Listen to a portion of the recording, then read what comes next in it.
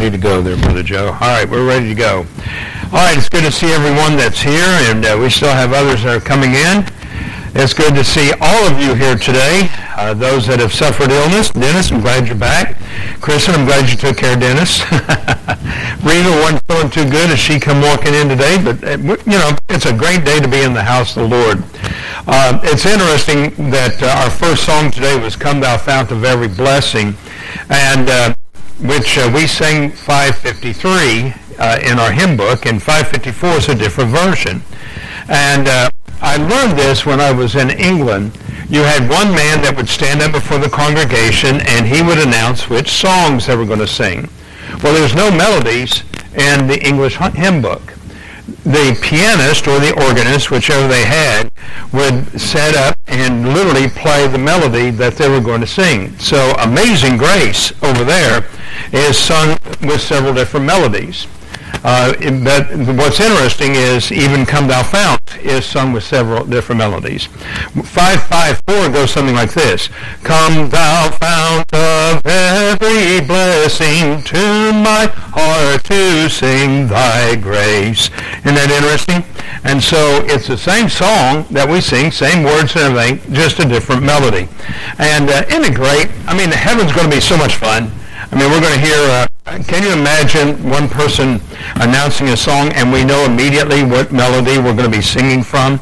And not only that, over the ages, the melody of music has changed quite a bit. And so when we go back to the book of Hebrew, well, if we go anywhere in the Hebrews, especially the Psalms, they would literally have what they called canting or canticles. So you would have one person that would recite, and then everybody would repeat what was literally that indication that went in. And it was amazing to me to be able to look at it. Well, that's not my subject this morning. Let's take our Bibles. Let's go to the book of Daniel chapter 7. Daniel chapter 7. And we want to take a look at this morning the vision. Now, last week, the vision that we have up here, or the image that was there, was presented to us. And we want to go beginning again in chapter 7. We're going to go down to verse 1. I want to reread this once again to make sure we have a good context of where we're at. And understanding the images are going to be so important for us to grasp. And we're going to get into this right away. So notice what it says. In the first year of Belteshazzar, king of Babylon, Daniel had a dream and visions of his head upon his bed. Then he wrote the dream, and he told the sum of the matters. Daniel spake and said, I saw in my vision by night, and behold, the four winds of heaven strove upon the great sea.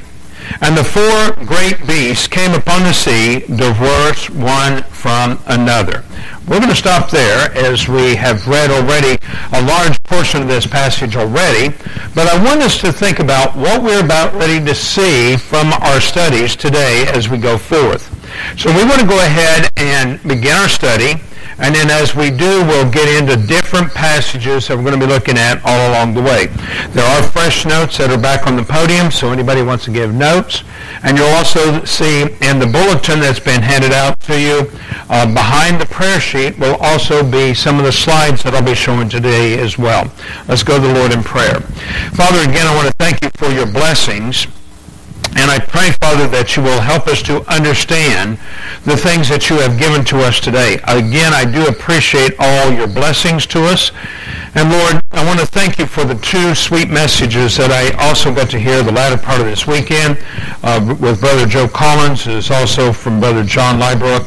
Lord, how that you will continue to bless and provide for them and give us the nourishment and the ministry and everything that we needed together. Help us, dear Father, to be faithful unto you in all things. Bless this season of worship, and may we always give our best unto you. So guide us and bless and direct now, and may we rejoice in you in all things. For it's in Christ we pray. Amen. Now, here's what's interesting to me, and I wanted to go back and understand the history part of Scripture. Now, a lot of people don't really grasp that if we are to understand every aspect of Scripture, we have to understand the historical points of Scripture. Now let me show you what I'm talking about. Daniel 7 is given so we might understand the truth leading up to the birth of Jesus. Now, most likely, I want you to get this, is that Daniel lived, around 605 BC, or what we would call BC. And so in that time frame, we are about 600 years before the birth of Jesus. We are seeing all of the different things that he was allowed to have upon his own mindset. Now, we can't be exactly sure what the time is, but again, this is a Hebrew calendar that we're going to be talking about as well. The other thing is, since the beginning of creation, there is history, and few really know this truth, yet all is given as part of God's plan to make us understand, know, and see it. Some may want to be critical of the things written, and yet it is undisputable. Now, I write that for your understanding. Do you realize that the most criticism that we're going to receive in our faith and our belief as Christians is the Bible in itself? There is no question about where we are at when it comes to God's Word. Now, look at what I'm talking about. In Roman numeral 1, it says we're going to face the critics. Now, let's be honest with ourselves, and let's be honest with people that are out there. Now, here's the first part of that criticism that occurs. Were people more intelligent now, or were they more intelligent then? Now, what I mean by that is when we take a look at Adam, Eve, his genealogy, all the way through Noah and the flood, there was a persistent knowledge that they had that we don't have. It's amazing to me that something as simple as Stonehenge is still baffling the people. What is Stonehenge? Where did Stonehenge come from? How did they get that to be erected? And yet there's no question about it that they understood how to erect and how to make Stonehenge happen. That was number one. Number two, when we go back in, there was a knowledge of seeing things and they could understand. Let me show you what I'm speaking of here. Let's go back to Psalms chapter 119. If you will, you can hold your place here. Let's go to Psalms chapter 19, not 119. We're going to be there later.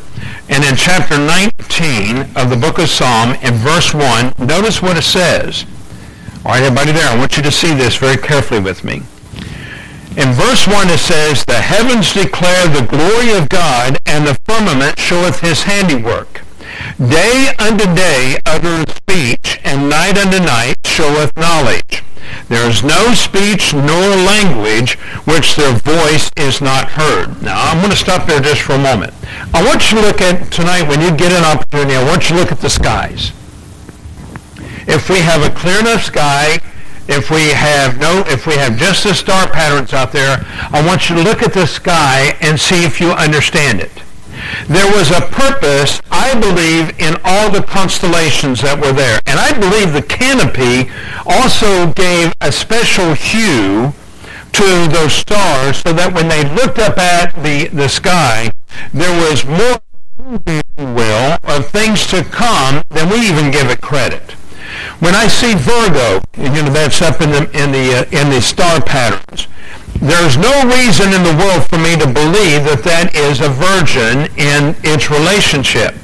But when I understand those star patterns, then it makes things a little bit more of an understanding for me to grasp each and every day. There are 12 seasons, or if you will, 12 months out of the year, and every month there's a new star pattern which is going to be predominant over the earth during that time frame. I'll give you an example. Not too long ago, I was at Greg's, and as I was leaving the house, there were two stars. I mean, those suckers were bright, and they were bright, and I stopped and went back inside and said, "Hey, Greg and Carla, you got to see this." And I just knew I was looking at UFOs. There was a reddish color to one of them, and I looked at it and I said, look how bright those are. And I said, they're just hanging out in space. I mean, you could look like you could just pluck them out, or that they should be moving towards you. Well, I went home, and as I got home, I looked at, right here at the church building, I looked out, and here was those same two stars clearly visible. And I said, what in the world are those stars? So I went on the internet and I looked it up, and it was literally two of our planets, one Jupiter, one Mars, that was allowing us to see them because they were so bright. And they said at one point they were together, which made a supernova, if you will, out in the sky. And isn't it amazing that those two planets gave me something to think about? I mean, I just looked in the sky, and I was really amazed by what I saw. But think about this for a moment. Psalms chapter 19, verses 1, 2, and 3 give us an indication about what the heavens declare. The heavens declare the glory of God. Now, we don't see or we don't teach the glory of God in the heavens. We have the Word of God in our hands. We're blessed. We are truly blessed.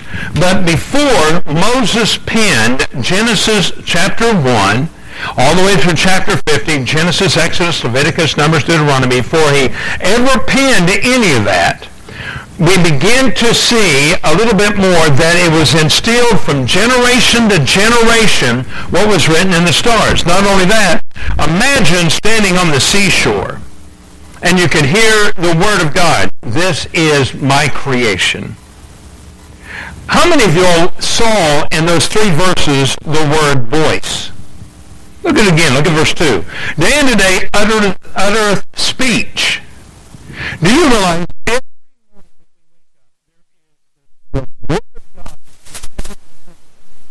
the speech of the Word?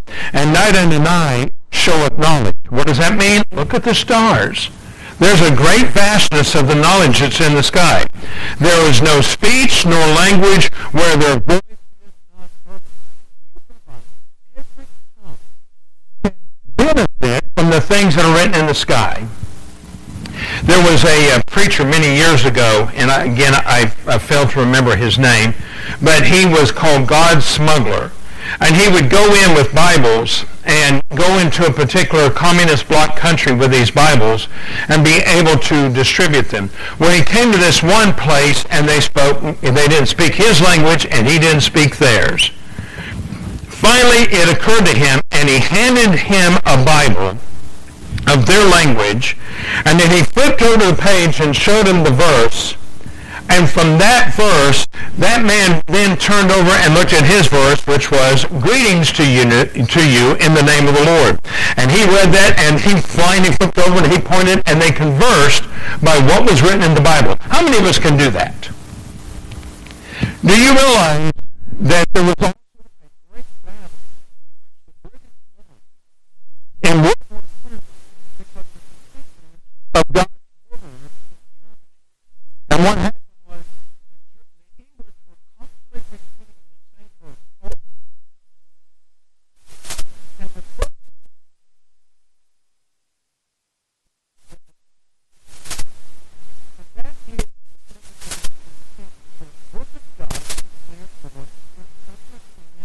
To make it alone. Let's also look at another place. Let's go to Deuteronomy chapter 4.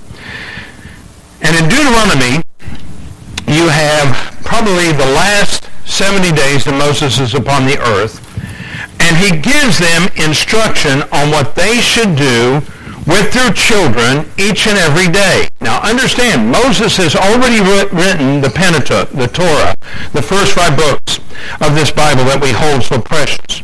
But notice what he writes in verse 9. Only take heed to thyself and to keep thy soul diligently, lest thou forget the things which thy eyes have seen. Man, have we not seen the blessings of God? How many of us have experienced the blessings of God? Come on, how many of us have this?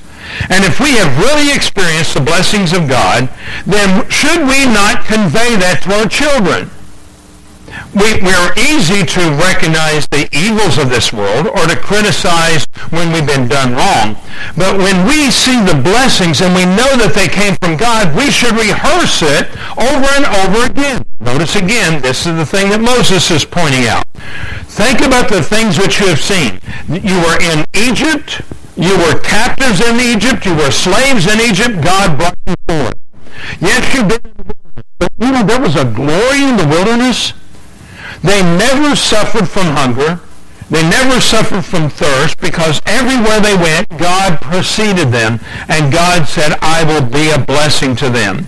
Their shoes did not wear out. 40 years and your shoes didn't wear out. Their clothes didn't wear out. 40 years and their clothes were still as good as always.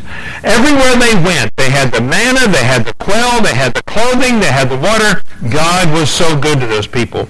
And yet he is reminding them, don't forget what you've seen, unless they depart from thy heart.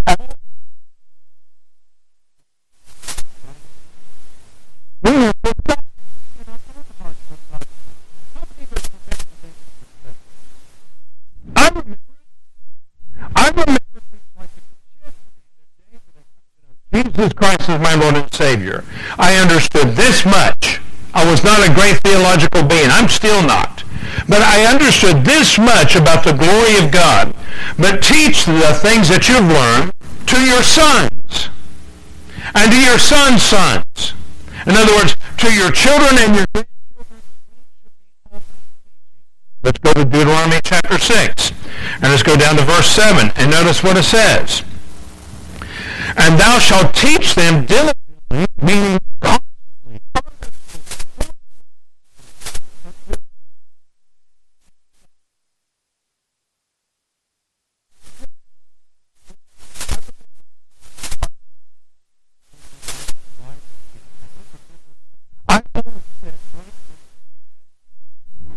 Next to his left-hand arm. And I realized that I was in striking distance if he disagreed with me. No, I'll just leave it out there. But think about this. Sometimes around our dinner table, we had some of the most interesting Bible studies. Dad would bring up a topic, and we would discuss it. Sometimes it would be heated, even in our family. But we learned from that and how powerful it was. So again, and thou shalt teach them diligently unto thy children, and thou shalt talk to them and when thou sittest down in thy house, and when thou walkest by the way. I'll tell you what, I learned so much by listening to Dad and other preachers that sat beside him. I learned a lot just by going fishing with my dad and listening to him espouse to me the truth of God's Word. Imagine lying down at night and just whispering a prayer that everyone can hear. Lord, thank you for this day and the blessings that you give. And then when thou risest up, Lord, you've given me a new day, and may I walk into you faithfully. One other passage. Let's go to Deuteronomy chapter 11. Let's go down to verse 19. Once again, notice the illustration where the enforcement of teaching. And you shall teach them your children, speaking of them when thou sittest in thy house, when thou walkest by the way, when thou liest down, and when thou risest up. That is the same exact words we just read in Deuteronomy chapter 6, verse 7. Many times we fail to realize the importance of knowing the truth of God's Word. Let's go, if you will, back to the book of Genesis, chapter 2. And I want to show you something that I have had to learn, and I still struggle with it. Look what it says in verse 4. These are the generations of heavens and of the earth, when they were in the day the Lord God made the earth and the heavens. Now, the word generation in itself means beginning. This is the beginning. And so when you take a look at the beginning, you see how it says this is what you can bank on. This is where it can start. Now watch this. Let's go to chapter 5 and go to verse 1. This is the book. Wait a minute. Book? Had you ever thought about this? That there were things that were recorded and kept for everyone to read. I mean, we understand that the scrolls had to be written upon. A lot of times when people think about Noah and his generation, they like to turn around and they'd say, well, you know, Noah, he just piecemeal a wooden raft together. No, Noah built an ark. And if you ever want to see something amazing, just go either to the Creation Museum or go to Noah's Ark. And as you walk in, you begin to see the precision work that was there. I work with a man, and we've all met him one time or another. His name is Jimmy. And I'll tell you what I love about working with Jimmy. He is so precise in his measurements. Whenever we work on something, he's particular. Well, sometimes I have to fight myself to say, I just want to get through it. I just want to get it done. I just want to get it over with. Sometimes I got to fight that in myself so that I know that it's going to be right. But think about this for a moment. Moses was not in a hurry. Noah wanted it done right. Every scene that was in that ark had to be literally sealed in correctly. Every piece of that ark, every cage, every stall, everything that was there had to be exactly the way Noah was told to build it. And he did so. But look what else it says. This is the book of the generations of Adam in the day that God created man. In the likeness of God made he him. I really believe that when Noah went on the ark, one of the things he carried with him was the record. I believe that he kept the record of every little thing that he did. Probably, if you ever go to the Creation Museum, one of the things that really amazed me was here was Noah, and he had a library that he was, with all of his calculations and everything to where he built that ark. And I remember looking at that, and I just stood there for a second, and I was thinking about it. We have been instructed that man was just an ignorant sojourner upon the earth. We are led to believe that man lived for about 30 years, and he had to face all the terrors of the beast. Well, the Bible teaches us just the opposite. Do you realize, and I believe that one of the first flights that ever occurred probably was with Noah on the back of a pterodactyl. I believe that Noah understood flight. I believe Moses and Adam and all the others understood the greatness of God. We still have used beasts of burdens to do remarkable things for us along the time's path. How many of y'all remember Barnum and Bailey Circus? One of the things they did was not only show the people how the elephants could be entertaining, those elephants were also used in labor to help raise the tents, to help make sure that everything was in proper order. Those elephants were put to work.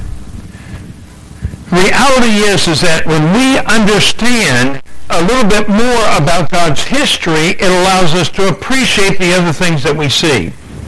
Now, here's the next one. The next criticism that oftentimes we face is, what about other nations? How many of you have ever heard that criticism? How come the Bible doesn't mention this nation or that nation or the other nation?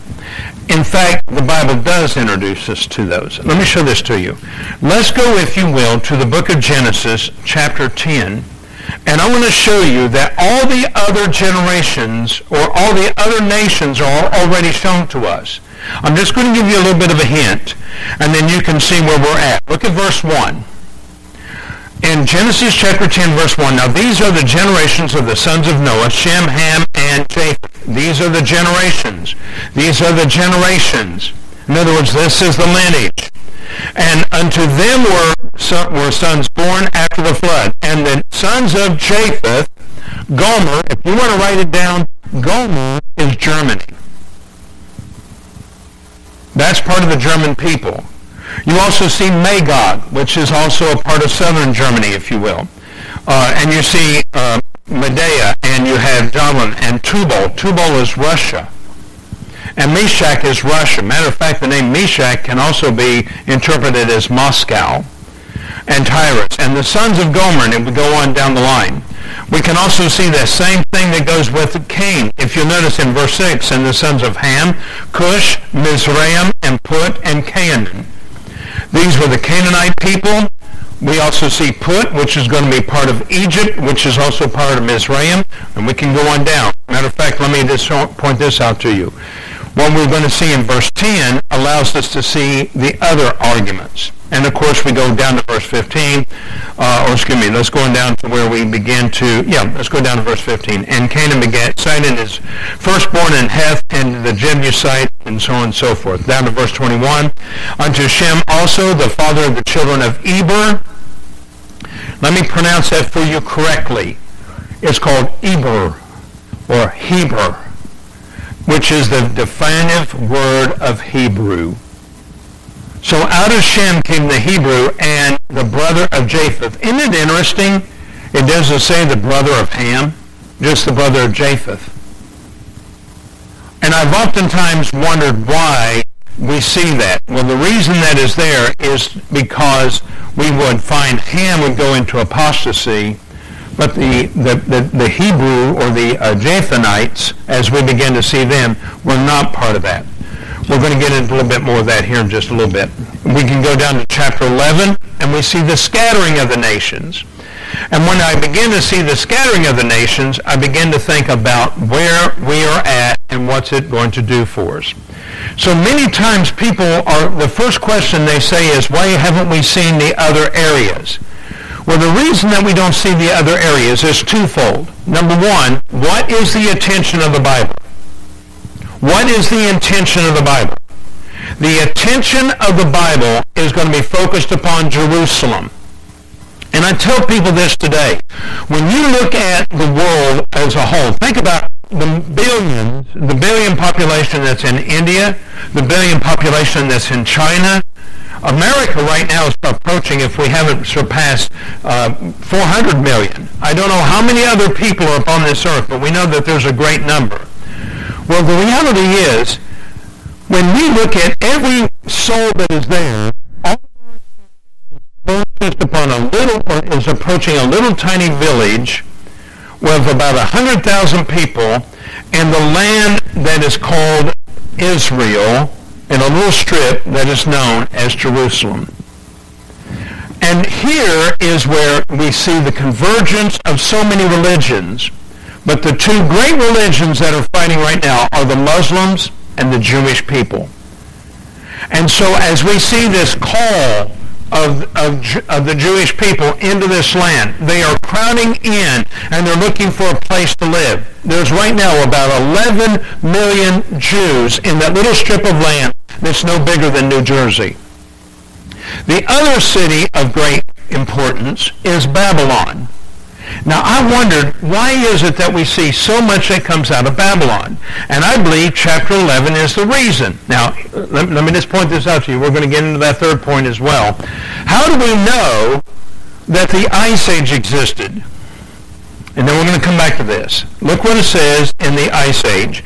We see all these people that are being born, and then finally we see in Genesis chapter 11, verse 1, and the whole earth was one language and of one speech, and it came to pass as they journeyed. Underline that word journeyed. They journeyed from the east, that they found a plain in Shinar. I began to think about this a little bit, and what would cause people to move from where they were at? Now, we know that the ark rested upon Mount Ararat. This was the promise that we find in Scripture, and everything is there. But with the Ice Age came something called cold. How many of y'all like cold? How many of you hunker around the fire when you have cold weather outside? So when you had that cold, the people began to migrate away from Mount Ararat, and they were looking for a warmer climate, which they found in the fertile desert in a place called Shinar. And it was here that they began to place this location in Shinar, a way that they would have a few people that would become a mighty people in one location. Now, this is contrary to what God told them to do, and they would fulfill the plan of God. But the reality is that I looked at that and I went, this is perfect sense to me about what happened at this location. Now, let's go ahead and we'll finish in Genesis chapter 11. And it said, and it came to pass as they journeyed from the east, that they found a plain in the land of Shinar, and they dwelt there. And they said one to another, go to, let us make brick, and burn them thoroughly. And they had brick for stone, and slime they had for mortar. And they said, let us go to, let us build a tower.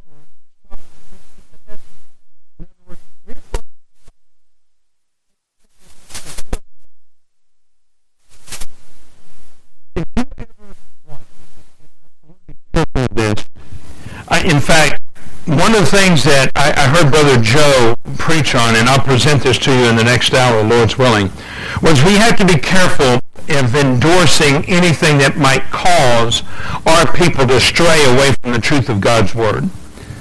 But every now and then, I will listen to what people say they have in Discovery. And high on top of this one mountain ridge, these people are like, what's this? What's all these stones?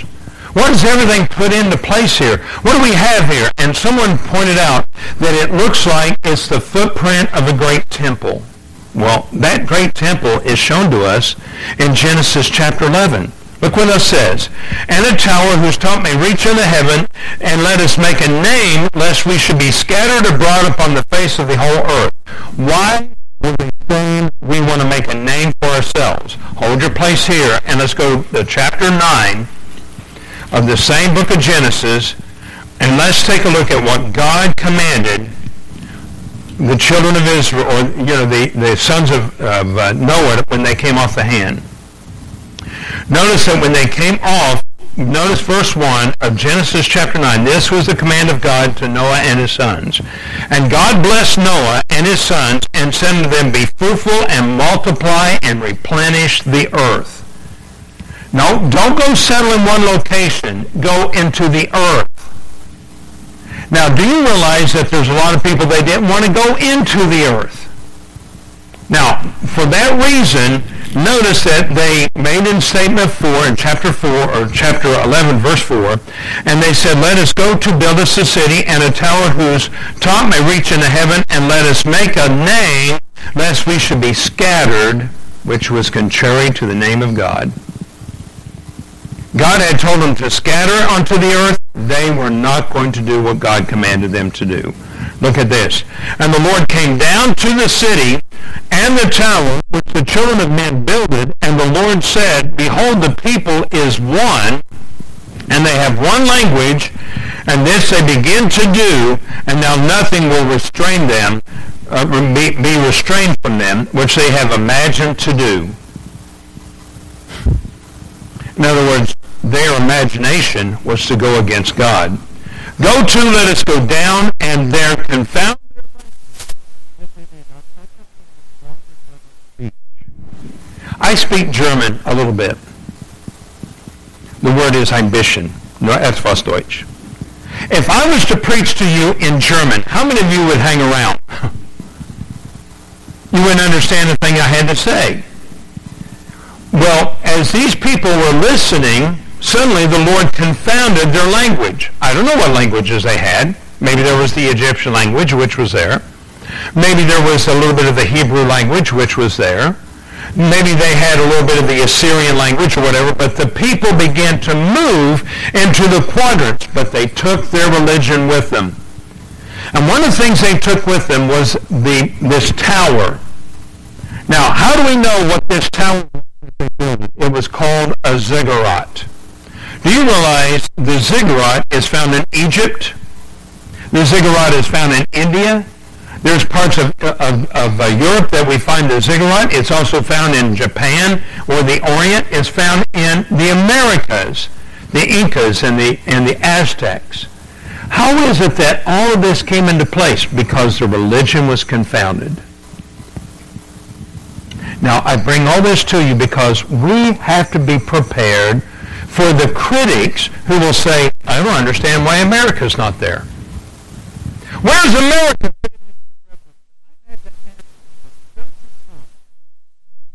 Well, is America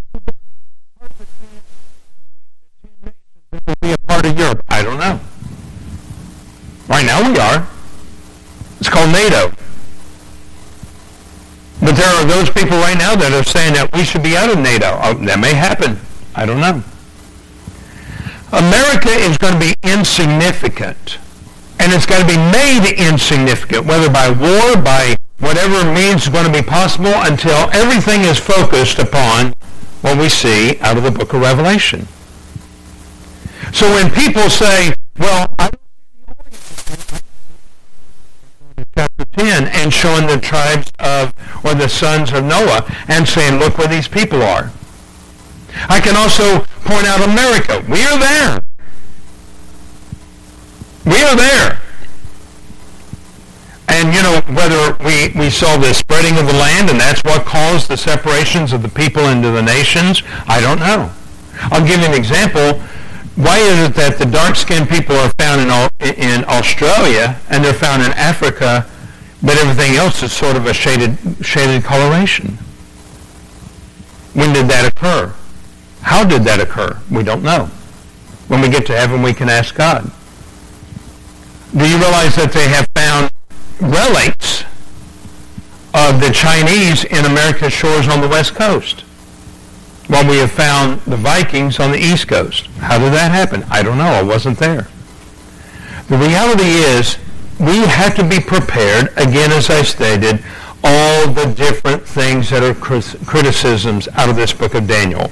So once again, let's go to Daniel chapter 7. We're going to finish up here this morning.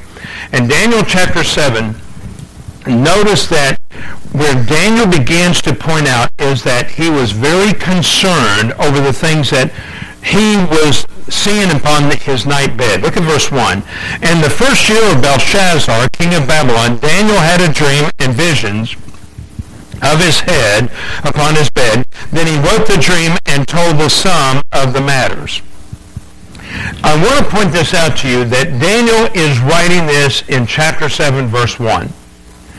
But Belshazzar was, if we go back to chapter 5, we can go back to verse 1 in chapter 5 of the book of Daniel and notice who we have. "Belshazzar the king made a great feast to the thousands of lords and drank wine before the thousand." Just so that everybody knows, and I would encourage you to read the book of Daniel. I would really encourage you to do so.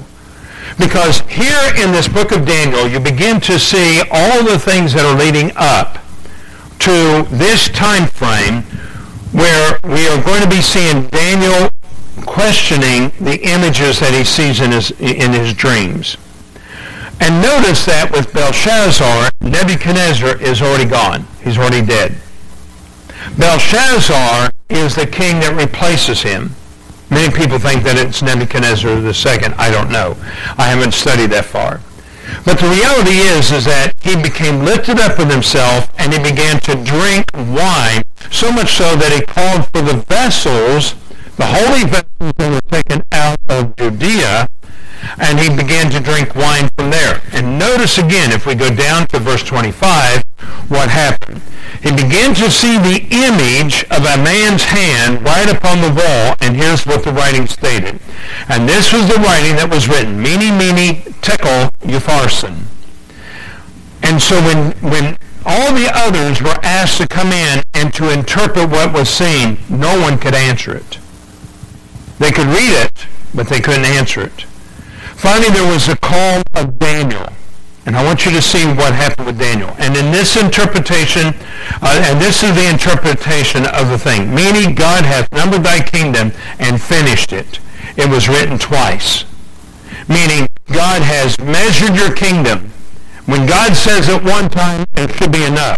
When he says it 2 times, it's going to happen. I have measured your kingdom, it's enough. Tekel, thou art